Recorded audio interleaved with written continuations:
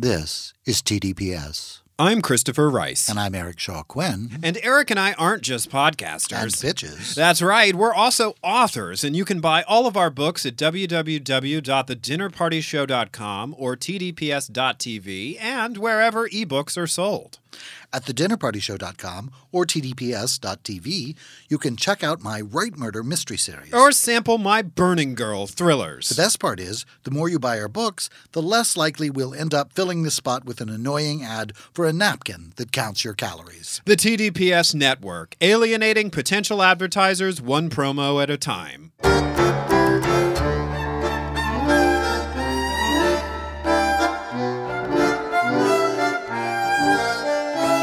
Hi, I'm Christopher Rice. And I'm Eric Shaw Quinn. And you're listening to TDPS Presents Christopher. And Eric. And that is Christopher's voice that he makes when he is waiting to have a sugary snack until we are done recording this episode. He wants to have one now because someone, his amazing producing partner and co-host, stocked up the studio here with an amazing array of snack foods. Because we're reopening the studio after a long absence, so everything had passed its sell-by date and we had to restock. And so, you know, why do it a bunch of times when you can just get a bunch of stuff? So you don't have to eat all of the snacks now. No, but I did take some home. And to be fair, that 2-pound peanut butter chocolate Easter bunny is still in there. That one you might want to take. That might be my Saturday night tonight. Me and the bunny are going to go dancing together. And one of us isn't coming home. You want to dance, You bunny? want to dance, bunny? Is that from something? I don't know. I don't know. It really should be. It We'll should be. write it. It should be. We'll write it. We'll do Dancing with Bunnies, whatever. You made me think of something else. We were talking The about. bunny dance. We have to answer this question. The bunny hop. We never answered this. Okay, we're moving past bunnies to a Wednesday You may question. be.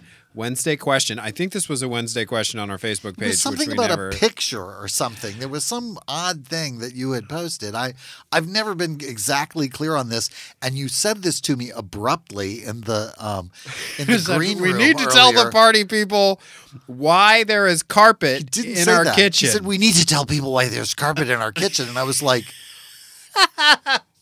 people need to know this. Like, Just people in general. We need to go tell out. people. We need to go on I Sunset. can't keep it inside anymore. We need to go on Sunset Boulevard and just It's be like, because there's there's carpet in our kitchen. Because there's a body buried in No. the kitchen, and no, that's not it. There were a lot of interesting guesses that people made, and the answer is really dumb. Our kitchen is a kitchenette in a hallway that is carpeted. Yeah, it's like an alcove with a microwave in it. Like the sink is in the bathroom. There's a tea maker and a microwave and a lot of M&Ms Yeah. and a 2-pound peanut butter chocolate Easter bunny whose days are apparently numbered. They are numbered. And if you start counting today, the number is 1. 1 or 0. This is 0 hour for that bunny. The countdown is ending. 0 hour for Harvey. Bunny better hop. Okay. I wonder, I'm going to ask our party people, if I say Harvey in relation to a bunny. You say what? I need you to focus while I don't focus. I'm sorry. I'm the wrong guy. If that was the partner you were looking for, I am not your broadcast partner. Focus is not my thing. I want to know if our party people will know what we're talking about when we talk about a bunny named Harvey. So go What? on Facebook. What is that? It's like an old dance floor song. You say what? I say what? I say Harvey. You say what? Harvey what? Harvey what? I don't know. I'm just being ridiculous. You're just on crack is what you are. You're I am totally on not. crack. We're on crack. We're like the only podcast that doesn't record drunk or stoned. And yet we always act like we're both. And so you can imagine what it would be like if we were. My God. This is stone cold sober. No. This is us on tea. This is us on oolong. Oolong strong, baby. Oolong, jasmine, and black, my magic blend. Oh, I don't know if this is jasmine. This is blend. I made Oh, this pot. you made this pot. Okay, because my pot wasn't blend. Your pot was Kensington crack. Kensington crack. Yes, that's why we're still recovering. Okay. Enough banter, enough tomfoolery. None of this talk. We're going to sit silently now for the next 45 minutes. I'm going to read solid pages of notes for the next 10, 20 minutes. That's how podcasts work. And I'm going to interrupt with non sequiturs. Yeah. Do you like scarves? I like scarves. I'm wearing 3 right now. I'm Eric Shaw Quinn. I do whatever I want. And you can't even see them. Guess where I'm wearing them? They're on the inside. I'm wearing scarves on the inside. I'm wearing an inside scarf. Oh, God. Okay. This is supposed to be a true crime TV club today. Well, this is a crime so far. This is... okay, standard disclaimer. If you are just joining us and you haven't quit yet... you are not required to watch the hour of television we're about to serve up for you listen to in steaming detail. You're also not required to listen to the podcast, so please stop complaining to us about us if you're about to. We are not running for president here at TDPS. This is not a popularity contest, or we would have lost a long time ago. The show we're going to talk about today is called A Time to Kill. The episode is episode 5 of season 1. The episode title is A Miami Murder Mystery. I thought this was kind of a dud, but you said before the show you were going to you saw a twist in it that you wanted to play up. I think there's an interesting twist in it that produced what you're seeing as a dud, so... Okay.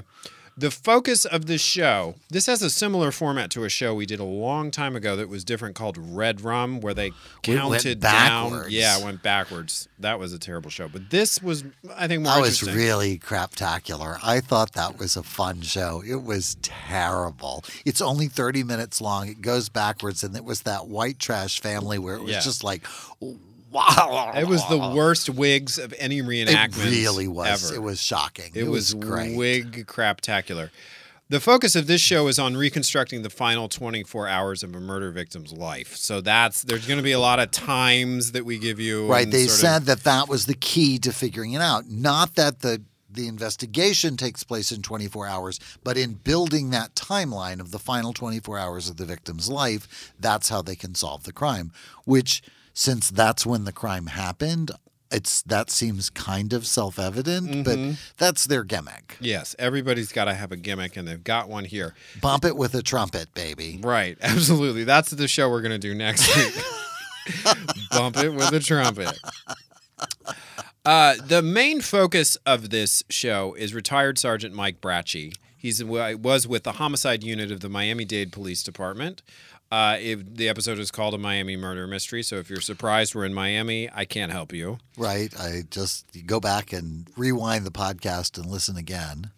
So we are a bit confusing, but we're not that confusing. We're just confused. That's totally true. Miami, Florida, November 2004. Boom, boom, boom. Title card. Shot of Miami, a big city with a lot of ocean around it. And a bridge. Yes. That always makes me think of the Golden Girls.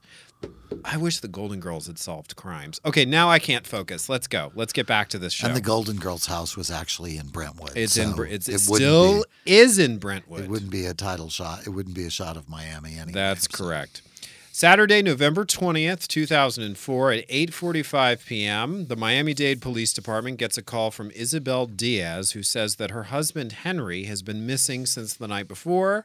She's distraught. This is out of character for him. We have heard this story before on countless True Crime TV Club I think that's pretty standard start for a true crime. Like, if the guy comes home later, then okay, everything's fine. But if there was a crime, then this is how it starts. So-and-so didn't come home. So-and-so didn't come home, and there was somebody there to worry about him and place the call. Right. We're introduced to Flora Seff, who is a retired prosecutor and judge, and we get the sense that she is going to be the prosecutor on whatever case develops over the next hour.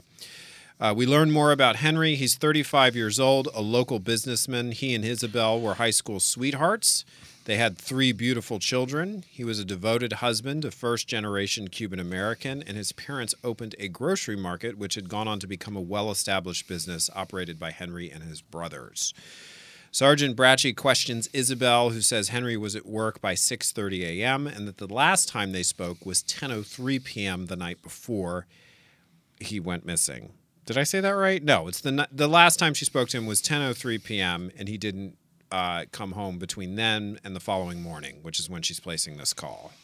Is this the night before he went missing? Is that throwing you? My own fucking notes are throwing me is really what the problem. After midnight, it's the morning. I don't that like he went missing. This is confusing. It's like this week versus next week. So I don't like this. It was, in fact, the night before he went missing because, as they later established, he went missing like between 1 and 3 a.m. and 4 a.m., right? Isn't that right? Yes, we'll agree on this because you're right. And it's important for me to agree with you when you're right because otherwise I look like a fool. He said he was on. He tells his wife. What if you agree with me when I'm wrong? I never do. 10:03 p.m. Friday night before he went missing, he tells Isabel he's on his way to a meeting to discuss an upcoming Christmas party with a band leader at a lounge, which just made me think of like Ricky Lawrence Ricardo. Bell, right? I was like, who's a band leader? Really? Did but you apparently, see him in like a jacket. But they're having a Christmas party at the grocery store or for their business, and so he has to work on the logistics. Okay, but here's also why it's really weird that he's not back. They're going on a cruise that afternoon. They have to be at the dock at 1 p.m. And not like a river cruise. They're actually getting on a cruise ship and going out of town. They live in Miami, which is a embarkation point for... why are you laughing? Not like a river cruise. All those river cruises in Florida or an Everglades cruise, but a proper cruise, with a cruise ship. Yeah, okay. I think it's important to be specific about these sorts of things. This isn't like Death on the Nile. Look, I'm just trying to beef it up because it's kind of a boring story, okay? But you apparently saw more in it than I did. Also, Henry is kind of a babe. They show a picture of him, and he's an attractive dude. Yeah. Yeah. Isabel tells the cops he was wearing a white shirt, jeans, dress shoes, and a nice... I think that's a watch, and I misspelled it. I think he was wearing a nice watch. What is it that I said a wash. He was wearing a nice wash. Yeah, maybe. Well, that could be, maybe a Renz. But it was a watch, I believe. It was a very nice watch. He also had a personalized license plate on his car that said Money Man, which means really stupid. Did he buy the first car in Miami? How did he get Money Man? Like, my God. Like, if it's been spelled M-U-N, Right, and maybe it was. We didn't see the real license plate. We saw a reenactment of the license plate. I was just like, wow, he got Money Man? Was he the first one to think of that in Florida? Yeah. Really? So he often carries large quantities of cash, hence the license plate that says Money Man. Bracci immediately, this is the cop who's narrating most of this, says this has got to be a robbery. The car has GPS. So on Saturday, November 20th at 6:15 p.m., the vehicle is located in an apartment complex in Hialeah, Florida, and the plates have been switched out. And here was an interesting thing I didn't know, thanks to Michael Arntfield, Ph.D., professor, author, and criminologist, who's also kind of sexy.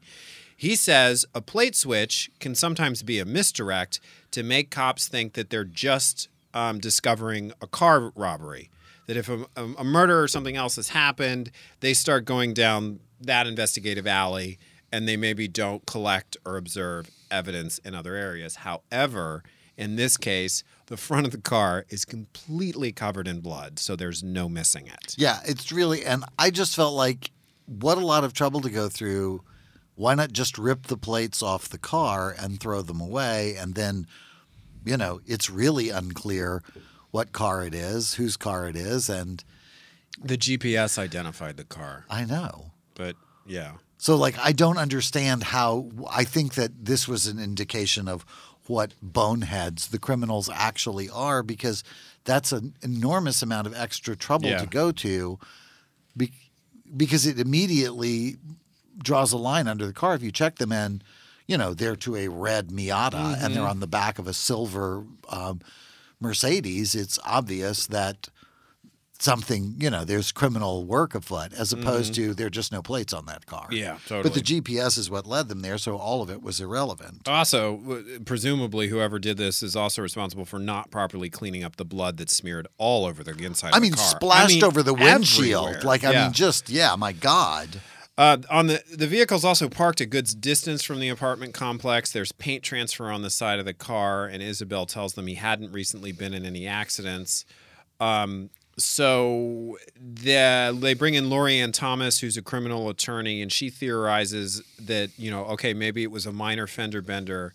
Henry gets out of the car to confront the other motorist. There's an altercation that spills an enormous amount of blood, apparently. Apparently, this is Florida, after all. Yeah, but the cops are basically saying there's just too much blood for that. Okay? They're also saying that it's so much blood that whoever's blood it is did not survive this. Yeah. Which is like, I haven't heard that often before. Is there like a metric where you can tell from surface area of blood stains? I don't know why that they said that, but they did say it. I mean, the floor mats were no longer in the car. They had been thrown out because they were apparently so soaked with blood. It was a lot of blood. And its DNA matches Henry's. Yeah. So they confirm that not only is it Henry's blood, but this is most likely a homicide. So they go down the obvious avenues. Did anyone have a grudge against Henry? And that leads them to Henry's brothers.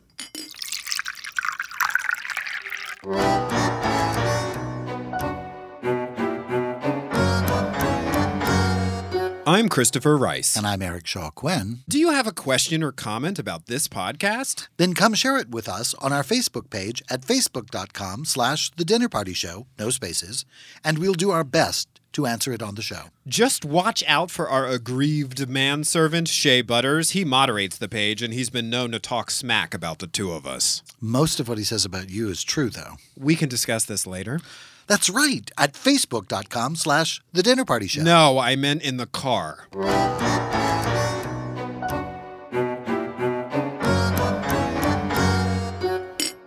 So we've confirmed that most likely Henry has died in a homicide, given the volume of blood. Right, the amount of blood loss. It was at least Henry, so it was not just a robbery. This was at least foul play and probably homicide.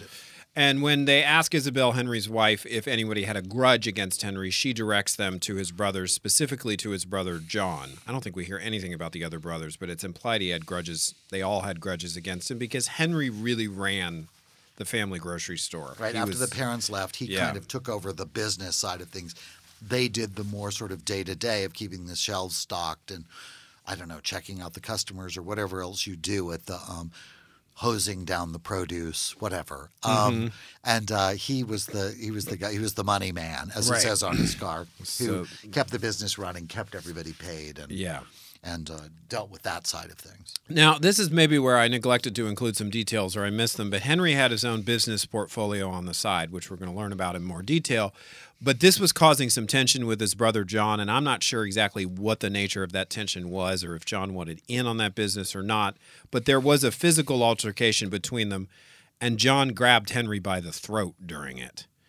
John also shot and killed a would-be robber in their store. So he's got a violent history. He's a brother of Henry's. And not afraid to use a gun. Not afraid to use a gun. So when the police interviewed... And there's a hole in the door of the car. So clearly they think that somebody shot him. Exactly. So it was a gun.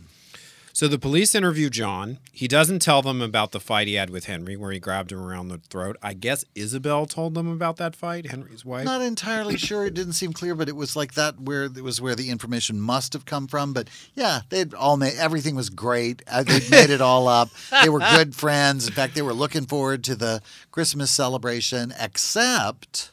mysteriously. He says the last time he saw Henry Friday was at 4 p.m. when he gave him a list of things for them to do while he was going to be on vacation on this Knott River cruise, as I clarified earlier.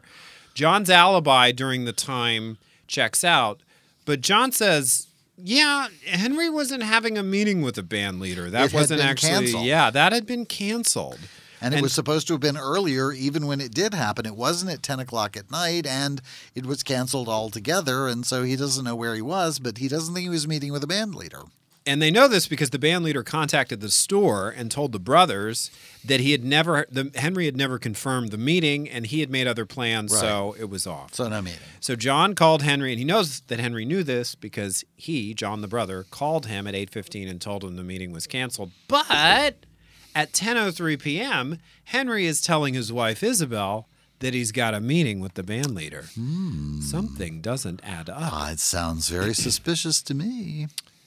They're looking into Henry's credit card records after his disappearance and the discovery of his vehicle. 4:40 a.m. at the gas station in Hialeah, which is where the vehicle was found. Then it's used again at 4:23 p.m. that afternoon at a grocery store in the same area. Then at 6:20 p.m. at a shoe store, all in the same area. The cops decide wisely, as they often do, not to cancel the card, or they encourage the family not to cancel the card so that they can continue to track exactly this incredibly stupid person who has never seen a crime show and doesn't know that they do this all the time. And went to all the trouble of stealing plates off of another car, which is a crime all by itself you can get arrested for, to put them on the car with the dead body in it. Right. As though somehow that would prevent them from knowing which car it was. Yeah. Not a lot of good choices here. Not great choices. Not a lot of good choices. Not master criminals. So, on gas station camera footage, they get film of someone using the credit card. They take the footage to Isabel. She does not recognize the man, but she recognizes the wallet he is holding because he's holding Henry's wallet. And it's a handmade, unique wallet. Yeah. So it's not like it's, it's a Calvin Klein. It's really like nobody else has a wallet like it. And so she recognizes it. So once again, this genius. They put out flyers into the community to find the guy. It doesn't work. And here was a line in the narration where I didn't quite follow what they were talking about. I thought it was definitely a leap in logic. It says, but it leads them to a break in the case. And there's a break in the case, but it has nothing to do with this flyer. So I don't know. Unless they all blew off and they went into the water and they were forced to go out and clean them up. And while they were cleaning them up, it was like, oh, what's that? A body in Alligator Alley in the Florida Everglades, which is mostly eaten, but the clothes visible are consistent with Henry's last known outfit. They can't do a visual ID because of water bloat. It's now a few days after the disappearance. I mean, God. They use dental records. It's a match. The body is Henry. Yeah. We're introduced to Kira Stockdale, who is a registered psychologist. As opposed to a freelance psychologist. Don't know what a registered psychologist is. Forensics is also part of her title, just sort of in general. She said that the investigators theorized Henry was shot and moved and then his body was dumped, which means this could be an organized hit, or all of this was impulsive and about hurriedly getting rid of evidence, given how stupid so much of it was. The entire just hash that they made of everything and the footage of the guy using the credit card and the custom-made wallet seems like probably not a professional hit. That would be my guess. I'm going out on a limb here. Isabel suggests to the police that they look at Henry's second business, Gentle Hands, which I initially thought was going to be a massage parlor. I'm telling you, that's really a leading title. It was a home health care business. Wink, wink. On November 1st, well, they show a lot of the very elderly. I always feel a lot healthier. On November 1st, Henry bought the business. He was still learning it. But they learned there was a disagreement between him and his friend, or former friend, Pedro Rodriguez. They were going to combine efforts to buy the business together, but Henry cut Pedro out of the deal. It seems like Pedro cut himself out of this deal, but... Well, right, because this is what ultimately happened. And the cops are looking into Pedro and find out his name came up in a Medicaid fraud investigation conducted by the FBI. So he's a great guy. So Pedro's story is... I had this idea to buy this business, and I went to Henry with it, but I didn't have any money to finance anything about this idea. So Henry went and bought the business and started cut me out of it. Implementing the idea of like how were you cut out since you didn't invest in the you business didn't at all? have any money to do the business. Like what are you talking about? Like you could maybe ask him for a job working at the business, but since you don't have any money to buy the business, like I'm not sure how you didn't cut yourself out of that deal. But it doesn't ultimately matter to the investigation because Pedro's alibi checks out during the times that the murder was most likely committed. Henry's cell phone records show that Henry made several calls around 10 p.m. to the same number. The final one was answered. And this phone belongs to someone who is identified only as Jose. Jose. They summon Jose to the station.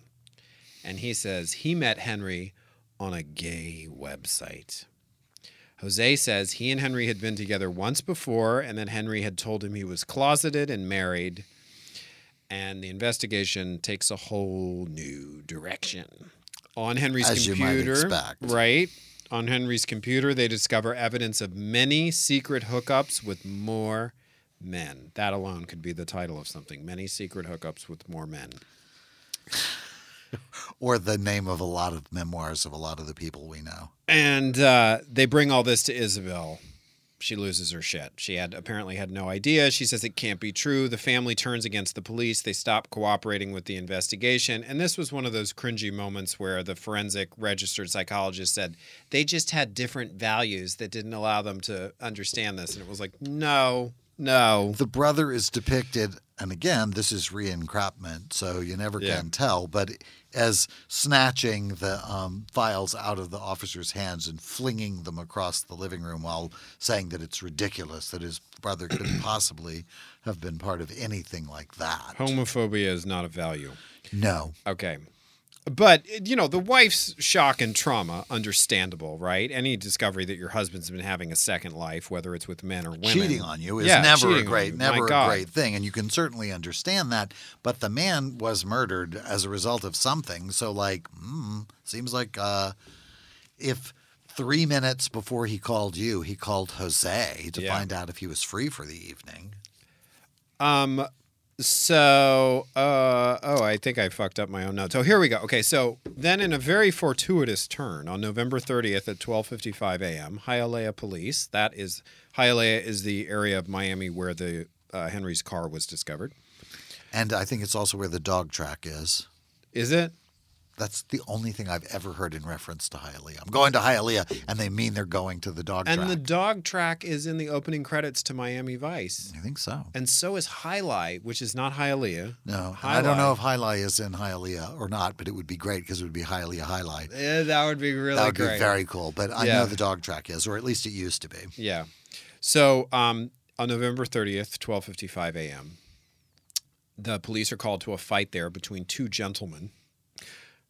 Not an accurate use of that term. One of them recognizes one of the male individuals, cisgender male individuals, and one of them recognizes one of the fighting guys as the guy from the wanted flyer that went out 10 days earlier. He's the gentleman who was on the security camera with the unique handmade wallet spending Henry's money. Using his credit card. On camera. His name is Yosvany Fernandez. Which is apparently some foreign language for dumb as a box of hair. This guy is so dumb. His girlfriend Maria is involved in the fight that results in the police call. The police because, a silver platter was not available. I mean, this is really fortuitous for the investigation. Yeah. The police bring them in for questioning. They notify the sergeant because they're aware of his investigation in the flyer. It's soon discovered Yosvany has a criminal past. He spent 10 years in prison in Cuba for hijacking and theft before he fled to Miami. They discover that this was a detail where I was like, what is this about? They discover Yosvany had a dark-colored four-door Mercedes registered to him. Oh, that's why. And the car leads them to the same apartment complex close to where they found Henry's vehicle. It's like in the space next to Henry's old blood-covered car with the different license plates. Like, wow, you put it in your own apartment complex parking lot? Wow, like dumber and dumber and dumber, huh? So they show Yosvany's photo to all the clerks at the stores where Henry's card was used. They confirm he's the guy. Yosvany denies everything. They're getting nowhere. He becomes irate at the suggestion that he was dating Henry. Because it's always good to be a deplorable criminal who manifests homophobia in an interrogation. That's going to really help your case. It's good to have standards when you're a fucking murderer. Okay, He claims he found the wallet on the ground. He claims he was out with one of his girlfriends during the time of the murder, but he can't remember which one because he's such a fucking stud. So they interview Maria, which really stupid to tell the police in the other room, I've got multiple girlfriends and you've got one of them stewing in an interrogation room. So you should just talk to them if you want to know what kind of guy I am. So Maria's story is this. She says on the night of the murder, Yosvany dropped her off at work at 5 p.m. and was supposed to pick her up after her shift. At 10:30 p.m., he calls her. Then shortly after, Yosvany and another gentleman come to visit her and leave. Did they ever say where she worked? Was it a bar or It was some kind of club. She was a bartender or something like that. Yosvany doesn't pick her up at the end of her shift as he promised he would do, and he's not answering his phone. He finally calls her back from an unknown number at 1:30 a.m. She says, "Don't bother picking me up. I'm going out to the club with a friend." He calls her again while she's at the club and says, "I'll come and pick you up now." She's clearly drunk enough now to accept the offer. So he takes her home at 4:30 p.m.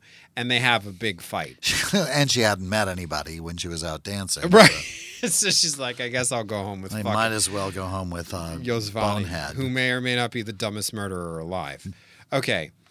No, it's going to be, that would be a hard-fought competition. But yeah. Right. And so that's all she says. And she's like, that's it. I don't know anything else. And then they show her a photograph of Henry's mutilated remains, most of which were chewed on by alligators in the Everglades. Yeah, it must have been quite a photograph to get to see at her little interrogation with the folks. But she realizes the depth of the shit in which she finds herself. Mm-hmm. Which is always an important moment. Right, up to her neck. So she breaks down, and she tells the police Yosvani did confess to her because he was trying to deflect from her suspicions that he was having an affair. By telling her that he is a cold-blooded, ruthless killer, which is another brilliant step in his road to master criminalship. What was that word? It has 15 L's. Master criminalship. Yeah, and I just think, you know what? Like, if it's true, and I don't mean to give advice to scum, but if you're trying the affair is the thing you want to go for, you want to go not for the murder. Affair. Yeah, I cheated on you, baby, but it didn't mean anything to me. No, I was busy shooting a guy in the face and disposing of his body in Alligator Alley. So he tells her he robbed someone, killed them, and dumped the body in Alligator Alley. He also tells her he wasn't working alone, and the phone he called her from, that unknown number at 1:30 a.m., belonged to his accomplice, Michael. So the cops find Michael. They bring him in.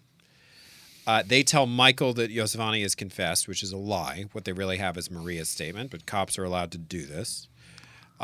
Michael starts to sing. He says he came from Cuba in January of 2004, so he's only been in the country a short time. Right. He met with Yosvani and lent him $500 and expected to be paid back, and that's when the trouble started.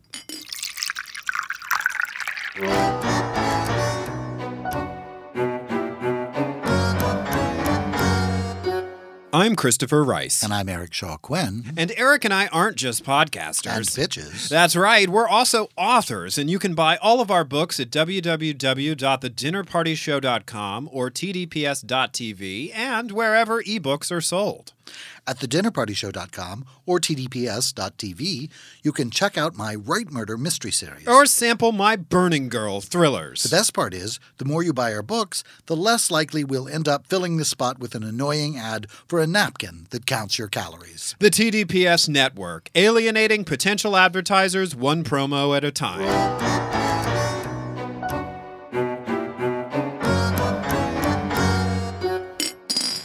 Okay. So Michael has been brought in. The Miami police have Yosvani in one cell or interrogation room. They've got his girlfriend, Maria, who's already told them a raft of shit. And they've brought in an alleged accomplice, Michael. Including that in order to convince his girlfriend that he wasn't cheating on her, he confessed to murdering. Yeah. I can't even remember his name anymore. Henry on the way. Henry.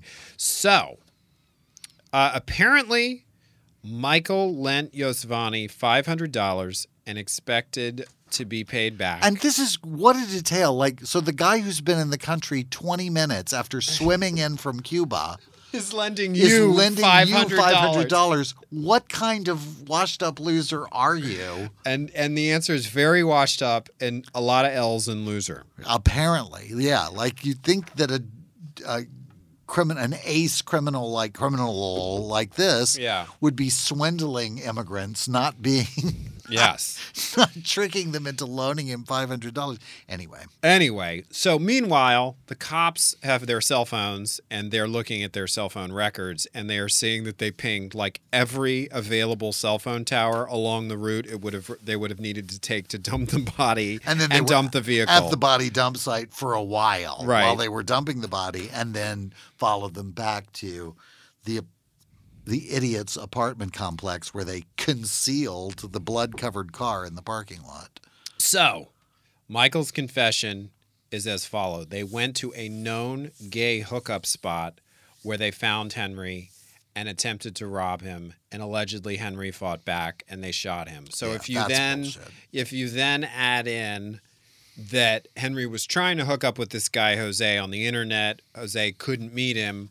So Henry goes to an adult bookstore, which is a known hangout, or allegedly a known hookup place. Spot, yeah.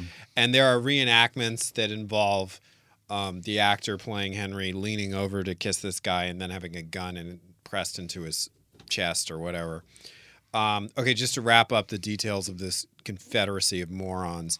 Yosevani is convicted of second-degree murder and armed robbery. He receives a sentence of 25 years. Michael Perez is convicted of being an accessory after the fact, 18 years. I thought Michael's sentence was a little harsh. That's what happens when you can't afford a good lawyer. I guess so, because he only got 7. He gave all the information, turned evidence on the other guy, and only got 7 years less than the guy who actually did the murder. Okay, it is now your responsibility. Okay, just for openers. But let me just give you up the stakes, because it's always we watch those shows, those design shows. The stakes are high because you now are going to convince me why this was not a waste of our time to watch this stupid special, which I suggested, by the way. This was actually A, your choice, and B, oh no, that's not my job. That's not my job, man. As Freddie Prinze Sr. used to always say on Chico and the Man. Okay, so just for openers, he didn't resist. They went to this place to roll queers and take their money. Right, yeah. And the plan was that they would steal enough money from this guy that he could pay Michael back, and that was why Michael participated in the crime, because he really needed the $500. So they went down and just cold-bloodedly killed him. That was just, all of that shit about him resisting is just bullshit. Who's going to argue with him? The guy is dead and half-eaten by alligators. But their claim, or the claim of the cops, was that they thought by targeting closeted victims at this hookup spot that they would not report the robbery, which is a classic sort of horrible thing to do. Of course, but that's still, okay. This is just a complete devaluing of Henry as a human being. Yeah. He just went and killed him and took his wallet. I don't think he had any big plans to do. The rest of it was so brilliantly handled. Right, yeah. Okay. The thing that I thought was the most noteworthy about all of this is the way in which you said it was presented. It was presented entirely as a procedural. That being, there was no participation by any member of his family, no pictures of any members of his family. They even blurred out the name of the grocery store when they showed the building. Those people wanted nothing to do with this queer who was in their family, who got himself killed in this way and in no way stuck up for him. The story for me was this is what, instead of being in some sort of relationship, he was in some sham relationship that he was holding up his end to maintain. And that was why, because his family totally hung him out to dry as soon as there was anything other than what they wanted to hear about him. This, to me, was a story about, from beginning to end, was a story about homophobia. The crime itself, I think, was very much, rolling gays for money. And he got killed, whether that was originally their plan or not. They could even have driven him to the body dump place and then killed him. There's no evidence that they killed him in that particular location. Right. I was braced for the fact that they might have met him online. I mean, that's something that you're hearing. This was a while ago. This was 2004. But more recently, you're hearing about the number of people being targeted on apps like Grindr. Sure. Lured to someplace, robbed, murdered less. There have been terrible cases of murder, but a lot of robberies and assaults and, Because you don't know who you're going to meet. I mean, it is the risk that you run. And honestly, I don't know that you're going to meet a better class of people at a pickup bar. You know what I mean? So, I think you pay your money, you take your chances anywhere you go. And as one friend pointed out, it used to be the case that at least you could afford a computer and an internet hookup. But maybe that's less of a barrier to entry now than it used to be, now that you could just be on your phone. Right. But yeah, it's really, to me, this was a story about homophobia. This whole tragedy was about homophobia. He was hooking up with men on the down low because he was homophobic, and he felt pushed into this particular position. He was in this marriage where he was cheating on his wife because he couldn't be who he was and was forced, couldn't marry a man for another 9 years afterwards. And he put himself at risk in order to participate in his own life at all and his own natural state. And so to me, and then the family totally didn't show up for this. Not only that, but clearly said, do not include anything about us, our name, the name of our business. This is such a disgrace to us that he would be this, that we don't even want to be in any way included, because no member of his family participated in this. There was no moment like any other Dateline where they were asking the wife or asking a member of the family or his children or, showing the business that he worked at or ran or any of the people that he was dealing with. Nobody from Henry's life was there for him in death. And that to me was that was kind of like a gut punch. I was like, wow, this was his horrible, brutal, savage ending. Eaten by alligators, shot in the head and eaten by alligators while trying to get, a little strange. Why don't you tell people what you mean by a little strange? By sleeping with somebody unfamiliar. I didn't know it meant that. I thought it meant, kinky, but you always say it, but a little strange. Okay. Yeah, a little something on the side. There is which is maybe not the most noble thing in the world to do, but nobody deserves to be shot in the head and fed to the alligators because they cheated. Like maybe they have to pay alimony for a long time. But, yeah, totally. But this was brutal, and then his family just won't even, step up to the plate to say we miss him, we're sorry, or whatever. And did they go to the trial even? Like I don't even have that sense. Like the punishments weren't even very severe, I thought, for the ruthless way in which he was targeted and murdered. It was practically a hate crime, and he got 25 years. Like I've seen people get 25 years for just strong-armed robbery, right? With a weapon where you're using a weapon, let alone shooting somebody in the head and feeding them to the alligators. That was the story I heard. So the fact that all of those things were missing from this story, I think you're right. It made it very dry because all they had was the procedural stuff. Yeah. And they did make it clear that the family washed their hands of the entire matter the minute that Henry's true nature was revealed to them. They denied it and then had nothing further to do with the investigation. Everything else was just the police showing up for this poor man and getting him justice that his family was no longer interested in him having. You're making me want to research this case. You see what I mean? I know. I didn't even think about it in those terms. When I did look for some follow-up online, and there wasn't a lot, and I saw that another show that we have done on True Crime TV Club has an episode on this, and that show is called A Perfect Murder. That is a show that is constructed with a lot of reenactments, and I don't think the case that we looked at on there had any family involvement either. It was the case of the older dad who was struggling with staying sober, it was all LA, and I think he was sleeping with like a yoga instructor, and it was like, I can't even remember how the case, we've done so many freaking True Crime TV clubs, but it was not a show that relied on family. And so if they also chose to do this case, maybe it's a sign that, this is the case you do when you can't get any interviews with family. Maybe so. I can't remember. It almost feels to me like there were a couple of people, like the friend that he stayed with, the father who went missing and was later killed by maybe the friend that he stayed with was... Maybe so. There were so many reenactors in that it was hard to remember. It was very heavily reenacted, and the part that I remember most distinctly about that was the Bambi and Barbie who did the talking heads. The talking heads on it, who were like, "Wow, who are these babes? This celebrity is really, lawyers." I don't know. Wow, these are some fine looking narrators for this story. Totally live and direct from Huntington Beach. It's all of Faye Resnick's friends. Right. Wow. But, it's like it was another we just wrapped up our Pride Month episodes last week, but we talked about, and this wasn't last week, or maybe Bridegroom was last week. Bridegroom was last week. These were both sort of these they weren't that far in the past, but I felt like I was going back to a previous really difficult and challenging time for gay men. It is hard to remember. It's like cell phones. Yeah. Like when President Obama was elected, he still had a BlackBerry. Right. Like, we have become incredibly dependent on our smartphones in a very short period of time.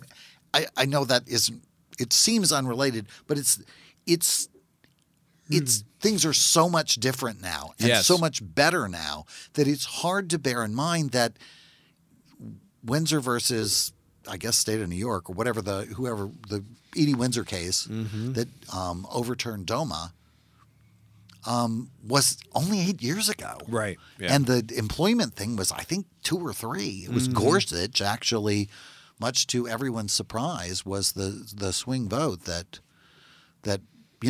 made it so that you can't just fire somebody for being gay, that's not cool. Mm-hmm. I wouldn't think that would be something you'd have to have the Supreme Court rule on, but bigotry knows no limits. Absolutely. And has a great deal of energy and effort. But things have really changed a lot. Mm-hmm. Like that, yeah. In the case last week, bridegroom, he would have been married, and this wouldn't have happened. Like I'm often fond of saying that if there had been gay marriage at the time of Andrew Cunanan's divorce. From his, or a potential divorce from his husband, his sugar daddy in that moment, Gianni Versace would still be alive. That he would have gotten, either not been dumped for a newer model, or he would have gotten some sort of alimony and not needed to go on his revenge tour of America. Maureen Orth, who wrote the book Vulgar Favors, which is kind of one of the definitive books about the Cunanan case, says that she thinks he would have become an Instagram influencer. That he had that kind of delusional... Seems very much more like if he hadn't been, basically dumped on the streets. Yeah. As a result of the collapse of that relationship. If he had not been left destitute, I don't think any of that stuff would have happened. And in Bridegroom, I don't think that young man would have been turned away from his partner's hospital room or his partner's funeral, and he would not have had to contend with his family. His family would have had, or his partner's family. His partner's family would have had to contend with him at the time of the funeral. And I think in this particular case, if this man had had different options in life, I don't think he would have been hooking up at a bookstore at midnight, the night before he's going on a cruise with his wife. It raises the question, though. What was... I don't want to be too reductive about it, but what makes the difference between a guy like this and a guy like you and me?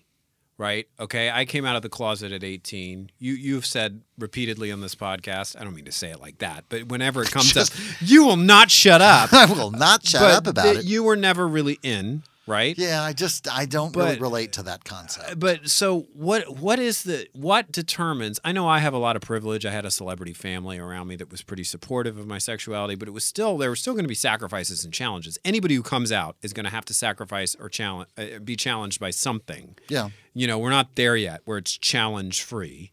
So at what point do we, and I'm not about victim blaming in this moment, but at what point do we hold people responsible for staying in the closet?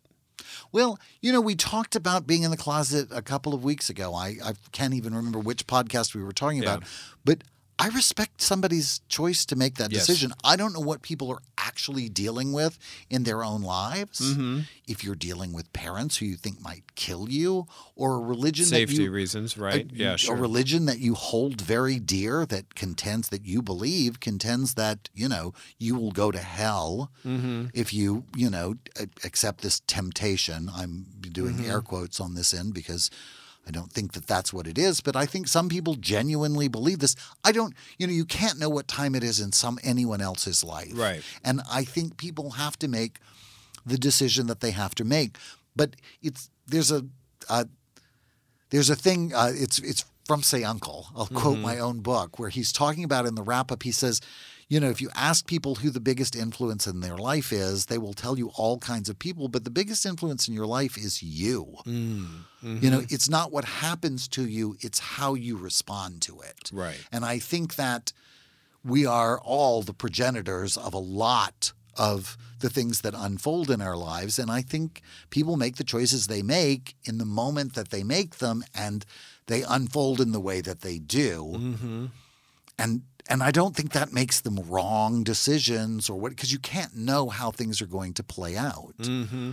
You know, I think there are sacrifices to be made. Like maybe this man thought his family would disown him. Maybe they had been very vocally and he wanted to be a part of the family business and he didn't want to be cut out and left in the cold. I don't really fault anybody for making that decision. Mm-hmm. You know, I can't. I get it. Right. You know, my parents didn't have anything, still don't. So there was no real stakes for me. Like, oh, I'm going to be cut out of their high school counselor millions. You know what I mean? Like, not really. There wasn't like I wasn't risking that sort of thing. There was no family business to be passed on to me. You know, so I wasn't contending with that sort of mindset. Right. And maybe I would have decided differently if there had seemed like some stakes. There were certainly some career things that I think I could have benefited from. Yeah, totally. If I hadn't, if I had, elected to deceive a woman into marriage, hide my life, or pretend to something and that's else. the flashpoint at which the question always comes up for me. If you're going to the lengths, it's one thing to stay closeted, but a sham marriage, if it's truly a sham marriage, this gentleman could have been bisexual and felt like he couldn't be openly bisexual. Well, the wife was genuinely surprised, the police said. That which she really, often says that to me. That he was, showing up. There are 3 beautiful kids, and they were happily married and having a life together. And so this may have just been his strange. This was the mistress that he kept. It just happened to be other men. And I think that part of the continuum and of bisexuality also should be factored in. There was no out to come. He really was, in fact, in love with and committed to his wife and perfectly happy to be married to her. Aaron Hernandez's wife insists to this day that they had a real marriage, they had a real sexual relationship. She's been made aware, I assume at this point, of all the evidence now of Aaron Hernandez's bisexuality. Right. And, her testimony, which doesn't seem to be driven by a profit motive or anything. I mean, she's been through hell herself. Right. She wasn't implicated in any of those crimes. She was just a sort of bystander to it all. She seems to be sincere enough to suggest this was a bisexual man who demonstrated real love for me. So it's hard to judge a marriage as a sham marriage from the outside, obviously. You can't possibly know because he's dead. But if an individual is deceiving somebody into marriage to cover up their sexuality, I wonder if we're approaching a time where that choice is coming with greater accountability. Because that's really, as Dan Savage often jokes, he would love for these people who are preaching about conversion therapy to agree to have their daughter to marry a gay man who's been through reparative therapy and says he's been cured. If that's what you think that. Yeah. I think it's also it's like the beginning of. I never ended up being able to watch Grace and Frankie or Frankie and Grace. I can't remember which. Grace and Frankie, yeah. Love them, love the show, love the premise, but it was a lot. It wasn't a comedy for me. Yeah, it was a lot heavier, and there was a scene in the pilot that really was very poignant for me. It was kind of like a dagger in the heart. It was like, I want to be mad at you. One of the kids was saying to the father, because the premise of the show is that these 2 women who are friends become closer after their husbands leave them for each other. Mm-hmm. So the husbands who've been forced to live a closeted life all these years finally declare their long-standing love for one another and leave their wives and go to be together. And they're all having dinner together. And one of the kids says, I want to be mad at you, but I can't be because you're finally being allowed to live your life, your truth, as you are. And that was I thought that was really heavy. I was like, that doesn't really fall into the comedy bracket for me. And I think that is very much the case for a long time. But you're right. I think that the statute of limitations is starting to run out. And this just now is just becoming, no, you're just cheating. And you got caught and it went bad for you. Like if you'd been beaten to death by a pimp in a hotel after sleeping with some prostitute, would that be really any different than this particular circumstance? That's my question. Again, we're not blaming the victim, but you are responsible for the choices that you make. You chose this, and then you went and did this thing, and I don't think that anybody deserves to be shot in the head or fed to the alligators, Yeah, as and I've said. I'm but asking the question separate from murder, separate from this crime, just sort of in terms of the politics of the closet. We're reaching a point where that's no longer a good enough excuse because you could have made the choice. Now we're 8 years into it. In another 5 years, it's really like, no, dude, really, you're just There's cheating. a difference between I need to stay in the closet because I'm worried about my safety and I might lose my family, and I'm worried about a not insignificant but not fatal loss of status and privilege. You know what I'm saying? Yeah. No, I think that there is a real sense of that as yet. And that may be longer in going. Like the decision to stay in the closet is different than the decision to cheat. Yeah. You know, like I get the difference there because it is a sacrifice. It is about it is potentially a sacrifice. I would like to say that there isn't any difference in the opportunities that are available to me as a gay man, but that would be untrue. That's a lie. It's a sacrifice. Yeah. We will be doing more episodes about this topic, I'm sure. Not this case necessarily, but this topic. July, we're in July now. Are the Olympics happening in July? The Olympics are happening. I think it's the 23rd of July through. I had this figured out, and now I don't remember. It's fine, but we have some. We're not going to commit to them yet because we don't like to program on the air. But we have some Olympics possibilities planned. Some true crime. Right, we're looking Olympics. into that and. Things in and around. Don't say what it is because then we have to do it. We may change our minds. And we don't want to get people's hopes up. Okay, all right. Well, we won't say anything. It could be Olympics related. Or maybe not. Maybe it'll be about murder at Disneyland. You just never can tell with us. It's going to be a sack of surprises. But what we are a sack of surprises. But what we are saying, what we can say for sure is we have no idea what next week's episode will be about. No idea. So we're just running it. We're just running out the clock now. And, but we will be back, and it will be something. We just have no idea what it will be. Until then, and forever after, I'm Christopher Rice. And I'm Eric Shaw Quinn. And you've been listening to TDPS Presents Christopher. And Eric. Thanks, and happy 4th of July.